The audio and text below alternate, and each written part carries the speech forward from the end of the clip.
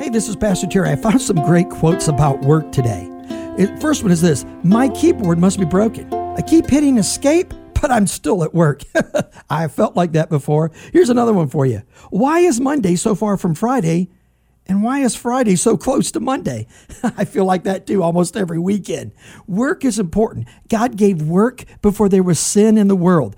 The Lord said in Genesis, Adam, Eve, tend the garden even before they fell. Now listen to what Proverbs says. Commit your work to the Lord, and your plans will be established. Commit all of your work life to the Lord. Say, God, this is yours. And then God's going to establish your steps and guide you and give you, you got it, great grace for your journey. God bless you. We'll talk again later. Thank you so much for listening to this edition of the Grace for Your Journey podcast. I pray that it has been a blessing and an encouragement to you.